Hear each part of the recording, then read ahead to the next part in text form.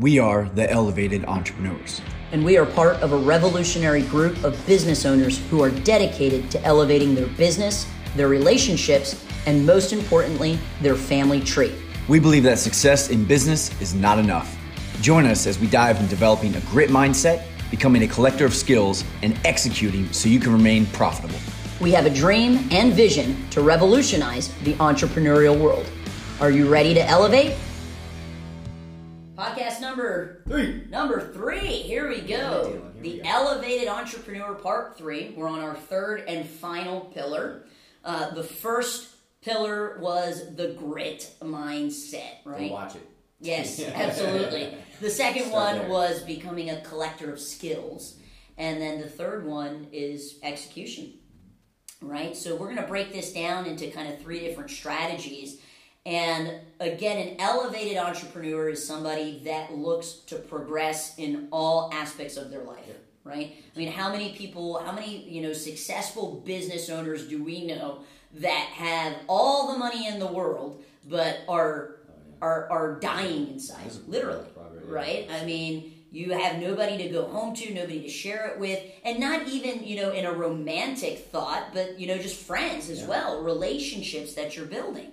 So this third pillar, execution, is where I think a lot of entrepreneurs drop the ball. Sure. All right? And because naturally as an entrepreneur, we have a lot of ideas. Yeah. Right? You want to tell them how many ideas we have? Yeah. Exactly. We have ideas all the time. And actually, where do my best ideas stem from? Where am I when I'm coming up with the best ideas?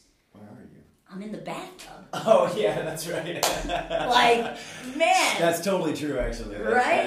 It's funny, taking a shower or a bath, and that's where a lot of these ideas come from. And we have so many ideas that... Right? Oh my God, that scares me. That scares me. A float? Yeah, I don't know. But an entrepreneur, an elevated entrepreneur, knows the difference between an idea and implementation. Right? I mean, ideas don't change the world. Ideas and implementation change the world. And because one of the pillars is developing skill sets, when you develop these skill sets, you get more ideas. Yeah. But I think it would be safe to say that many of the times it's the things that we say no to, right, that really help us move the needle forward, because as you become an elevated entrepreneur, your network is going to grow, right? And what's the quote? Your network equals your net worth, right? And when your network grows that way and you meet other like-minded individuals, more opportunities arise, right? And I'm not... It's like a spark. It's like, oh man, you're just setting things on fire with your ideas. Exactly. You can do this. Exactly. But needing to understand that, the whole clouds and dirt, right? Oh, we got this idea. We can do that. But where does it fit in the big picture? And if it doesn't fit in our big picture, then we have to say no to it, right? So I think what happens a lot of times for entrepreneurs is they get so involved with the idea itself and the planning that they spend 80% of their time on developing the idea and planning it, and only 20% on the execution. And we've fallen into that trap in the past. Absolutely, right? We wouldn't know how to get out of it if we didn't. Absolutely, yeah. So it's got to be the other way around. 20% on the idea and 80% on the execution of it. So understanding that 80-20 rule. And finally, to me, right, we all have different definitions of success, right? Your definition of success is different than mine, then it's different than, for everybody. And we have to understand that an elevated entrepreneur, if you truly are an elevated entrepreneur, then execution means sales. I said the dirty word, David. Can't have a business if the money's coming in. Exactly. You can't do anything if there's no revenue, guys. Exactly. And for many entrepreneurs, they spend so much time on developing the idea and the planning that they're not spending enough time on getting the sale. Yeah, even if you're looking for investors too, like, hey, give me your money. Like, that doesn't mean that you just have this free ride. I mean, you have to show them this execution. You have to show them sales, right? To be able to actually grow a legit business. You gotta be able to sell guys. I love when we're watching like Shark Tank and then they get down, all right, let's hear the numbers. And this person has, said their business is worth $5 million and they ask about the sales and they're like, oh, we haven't even sold anything yet. What? Yeah.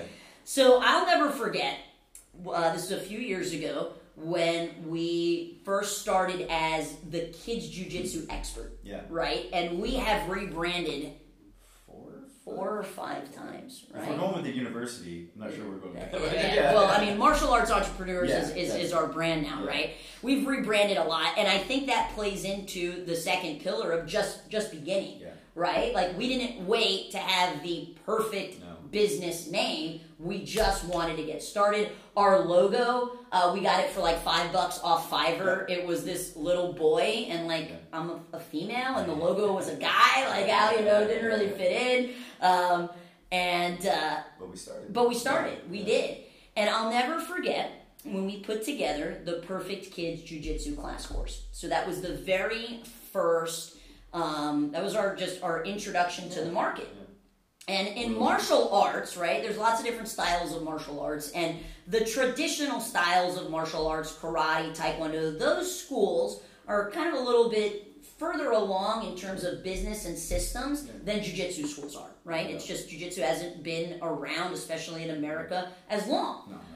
And I'll never forget, it was during Thanksgiving. We had launched on Black Friday, right? Perfect day. And I was down in Delray visiting my biological father. And I had my phone on me, and we utilized Stripe, which is a credit card processing company. And I set up the notification so that every time a sale went in, I would get notified. Yeah, I like the story. And I will not forget, I was sitting down. We were day drinking. This is, prior to me being sober. And it's like 507 days now. It's pretty cool, right? So, and I was sitting there having a drink with my dad, and all of a sudden, bring, the notification went off. And it was a $97 course, and they just kept going off. And it went off, and then we went to bed that night, and then you wake up and you look at your phone and you have all of these notifications of sales where you're literally making money while you sleep. Yeah, no better feeling. And for us as being martial arts owners, with a brick and mortar facility, you got to show up to make money, right? And I think that was just I can literally, I get chills thinking about it. That sound of bring, where that first sale comes in, and then the next morning you look at your email and you're seeing sale after sale after sale, because a lot of insomniacs buy stuff in the middle of the night. Different time zones, People, you should shut your ads off in the middle of the night. I'm like, no, you better keep them running, because insomniacs, they got money too, right? So having to understand that this third pillar of execution means you've got to make sales. To me, you're not an elevated entrepreneur until you make sales, and you can make sales consistently. Or have someone on your team that is able to. Absolutely, right? So those are the 3 pillars of an elevated entrepreneur. The first one is the grit mindset, so understanding clouds versus dirt, understanding the compound effect, which if somebody asks, like, what is your formula for success, right? I'd be like, well, there isn't one. But if I had to give you a formula, to me, the compound effect is that formula. And that is small, smart choices done consistently over time yield massive results. So pick up the book, guys. Yeah, absolutely, by Darren Hardy, yeah. And, so how do you have the ability to make those those small, smart choices done consistently over time? It's got to be like a light switch, whether you feel like it or not, right? Whether you felt like doing this podcast today, we're doing it. It just like a light switch, right? So that's the first pillar. The second pillar is what?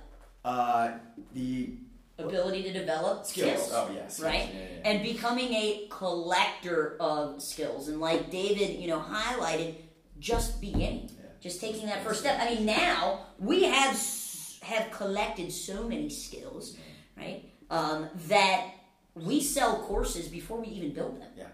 We sell the course first. We let our audience tell us what they want and what they need, and then we build out. Yeah. Now, I wouldn't do that for your first one. All right. I do think that your audience does deserve somebody that has the ability to execute on what you're selling. But now we are to the point where we have an idea, we map it out on our huge whiteboard, our huge color-coordinated whiteboard, and then we sell it, and then we build it on the back end, right?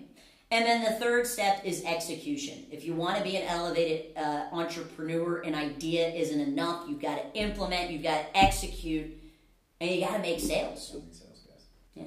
All right, so that wraps up podcast number 3 of The Elevated Entrepreneur. Cool. Thank you guys so much for watching. Appreciate it. Thanks for your time. Thanks for your energy. And peace. Peace.